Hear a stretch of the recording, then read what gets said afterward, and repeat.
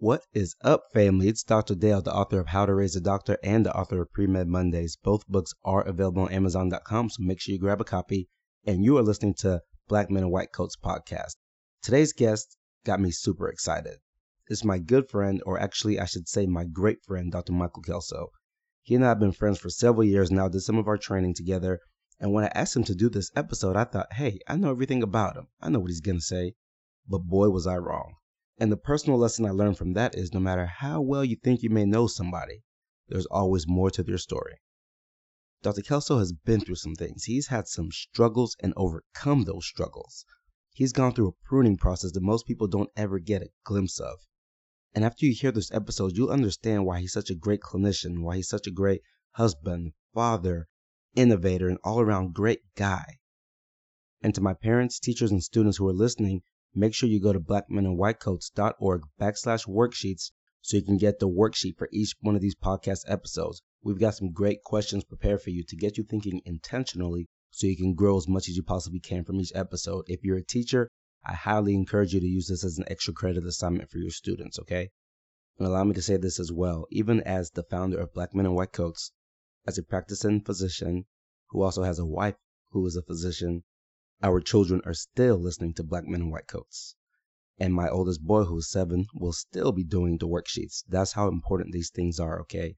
So I highly encourage you to make sure your children, your students are taking advantage of this opportunity, all right? So that's enough for me. And now, it is my privilege and honor to introduce you to my great friend, Dr. Michael Kelso.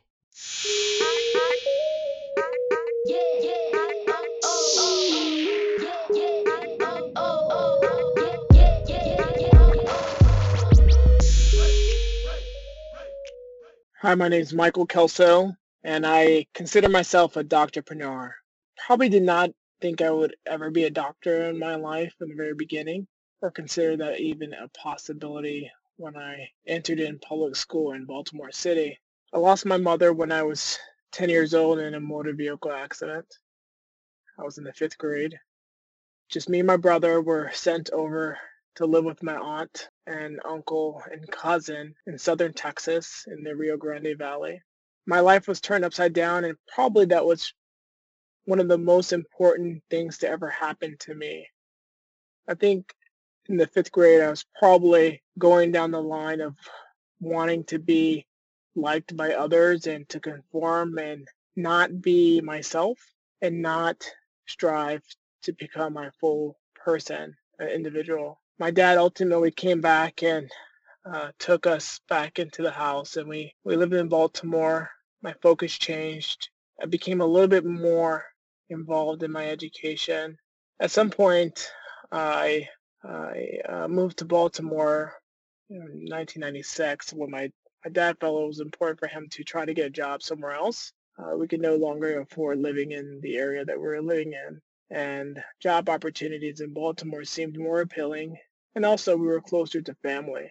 So I went from a pretty diverse suburban neighborhood in Grand Prairie, Texas, to Baltimore City, and went into a high school, a magnet high school, that was probably 95% African American, which was a huge shock for me. Never been in an environment like that. City was rough. I felt sort of out of place most of the time that I was there. In the 9th grade, I remember once again trying to fit in, skipping classes and not doing my work, having to do summer school or nearly do summer school for an English class that I had failed essentially and had to do makeup work to pass the class with a C. And I told myself after the 9th grade that I would never allow myself to struggle like that again or not to live to my full potential. My father, he did graduate from high school, but he probably reads at a 5th to 6th grade level. And I remember having to sit down with him and help him write letters or read certain things on documents that he wasn't able to read on his own or spell words that he couldn't spell. And it humbled me to know that my family doesn't come from any significant means, but they were full of hope and dreams for their children. I ended up graduating with an IB diploma from Baltimore City School, the first male in the whole city to graduate with an IB diploma from a public school. And I remember having an argument with my dad in our kitchen when he told me he thought I should go into the military instead of going to college because he couldn't afford for me to go. He told me that I would have to pay for it on my own. I did. I stood up to him and told him that I did not want to go into the military. I wanted to go to college. I took out whatever loans I could to attend University of North Carolina, Chapel Hill, and did work study to try to make ends meet while I was there. The whole time, being a physician was never a possibility or even a consideration at the time. I was fortunate enough to do a summer research experience at Johns Hopkins Hospital as a high school student and did that for the summer after graduating from high school, and also throughout my undergraduate experience working at a bench doing experiments, which did open up a lot of doors for me, particularly with being exposed to physicians, scientists, working on cutting edge projects that no one else had ever worked on before. It gave me a level of confidence knowing that I'm capable of doing things that graduate students and PhDs were also doing. And also the opportunity to present at conferences, not only on campus, but nationally, traveling to different student conferences to present my research. Ultimately, I ended up graduating with a biology degree, still not knowing exactly what I wanted to do. I ended up going to Malawi, Africa for several weeks, about a month and a half, to teach HIV/AIDS education to children in rural primary schools. There, I became very aware of my own ambition to help people on a more personal level, to be able to touch the human body and to address needs that were more pressing than your day-to-day preoccupations like paying bills, cell phones, recreation activities. I saw the gap in the healthcare that was provided there and the knowledge the children and their parents had about health conditions. And I left there determined that I needed to be a clinician to really make an impact in communities like that, but also in communities at home, particularly inner city communities and rural areas. I went home to live with my parents for another year in Baltimore, again working in a research lab at Johns Hopkins, and spent the next several months studying in the evenings after work, taking a class, a Princeton review class for the MCAT, and financing that class because I couldn't afford to pay for it out of pocket. And I remember taking the test and walking out of it as if I did really well, only to find out several months that I didn't do that well. I scored a 23 on the MCAT, which was disheartening. I felt like I let myself down. I let my family down. I thought to myself, how could this be possible? I did so well in two subject matters, and my verbal was very low and sort of messed up my opportunity to really do well. At that time, you could only take the MCAT once or twice a year, and I was determined that I didn't want to have to go through that process again.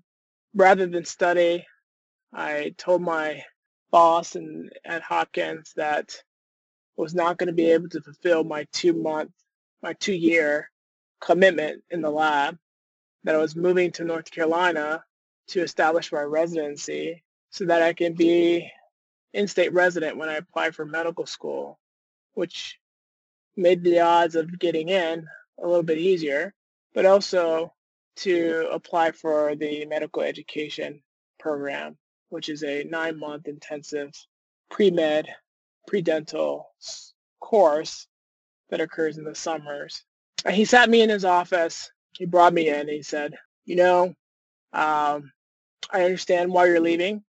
He gave me an analogy of being sort of a gambler, or compared me to being a gambler, saying that, you either can gamble with your life and win big, or not gamble at all and neither win or lose.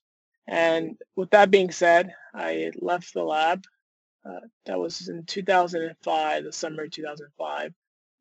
Packed everything up in my car, moved to North Carolina with no job, no source of income. I spent the next 2.5 months sleeping on the floor of an empty apartment of a friend of mine who had already moved out but still had a couple months left on her lease. And she let me stay there for free. Every day I would get dressed as if I was going to work and go and look for jobs. By the grace of God, I ended up getting a job in a research lab again. Meanwhile, applying for medical school. I applied to, I think, 4 or 5 medical schools that year and got rejected from each one. Not even an interview, not even a secondary application, just straight rejected. Again, I felt defeated. I left Baltimore to come down here to figure out my path and my future. I applied for the MED program that spring. And again, initially, I was rejected because my undergraduate GPA wasn't that great. Fortunately, a family friend that worked in the office and had their program director take a look at my application once again, and then I was able to get in. Another year passed working in the lab before I could do the program. And when I did the program, I decided that I was going to put my whole heart into it. I was going to work hard as possible. I was going to hard work, focus so much on it that I wanted to prove to myself and to everyone else that I was capable of excelling, doing well. I finished in the top 3 of my MED class. I applied to medical school that same year. Program director, Mr. Keith, was battling colon cancer and was in and out of the MED office, mostly out of the office. And he mustered up enough energy to come and sit on the admission board and make sure that particular people were being strongly considered for admission to the medical school. I remember talking and calling the admission office over and over again and asking and inquiring whether my application had been reviewed.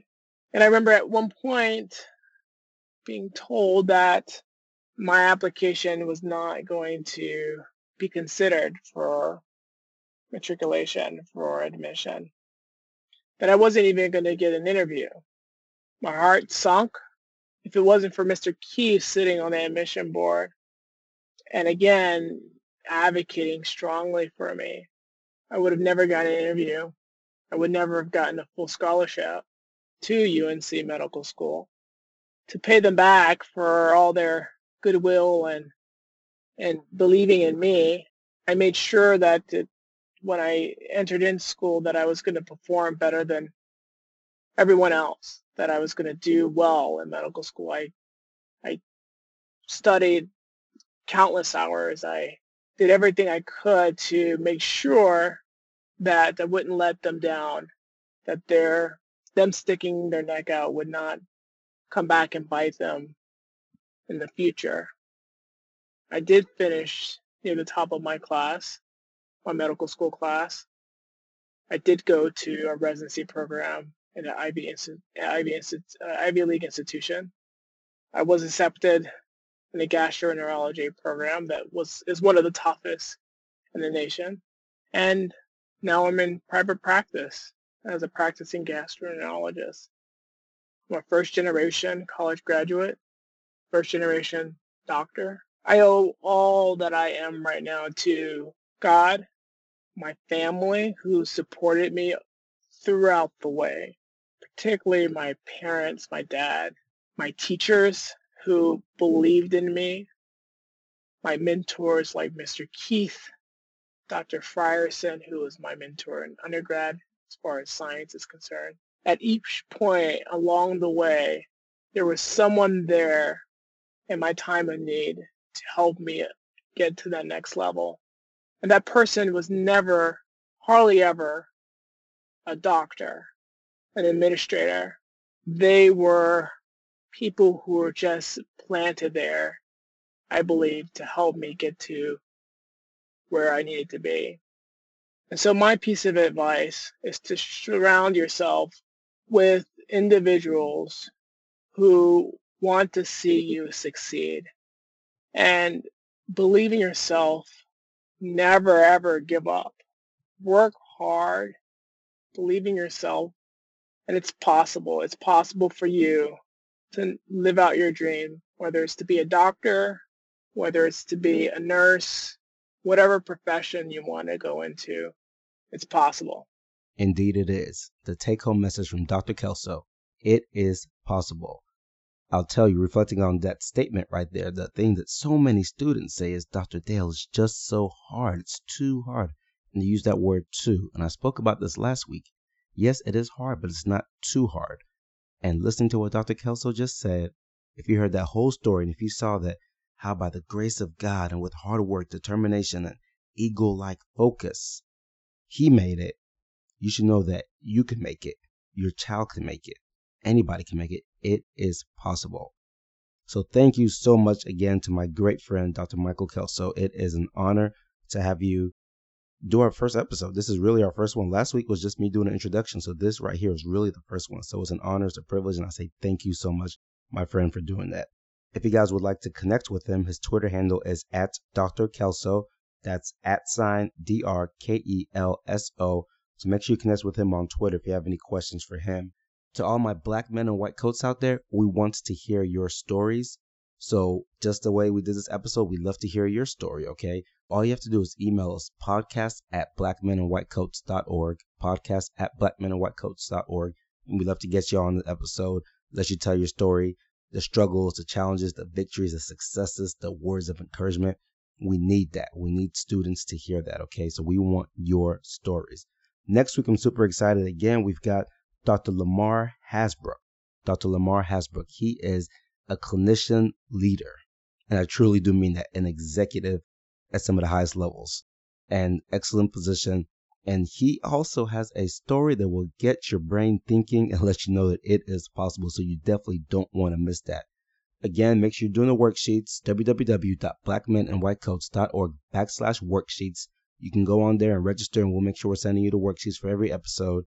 And please remember to click that subscribe button. Share this with your friends. The more people who subscribe and the more shares we get, the more we can get this information out there to other people. And we're trying to change the narrative of the black man in America while at the same time inspiring our youth. And of course, I always do my best to make myself available to our pre-medical students, college, non-traditional, etc. So you can find me on premedstar.com, and I'm happy to answer your questions. So thank you guys so very much for listening to this episode. We'll see you next week. I love you and have a great week.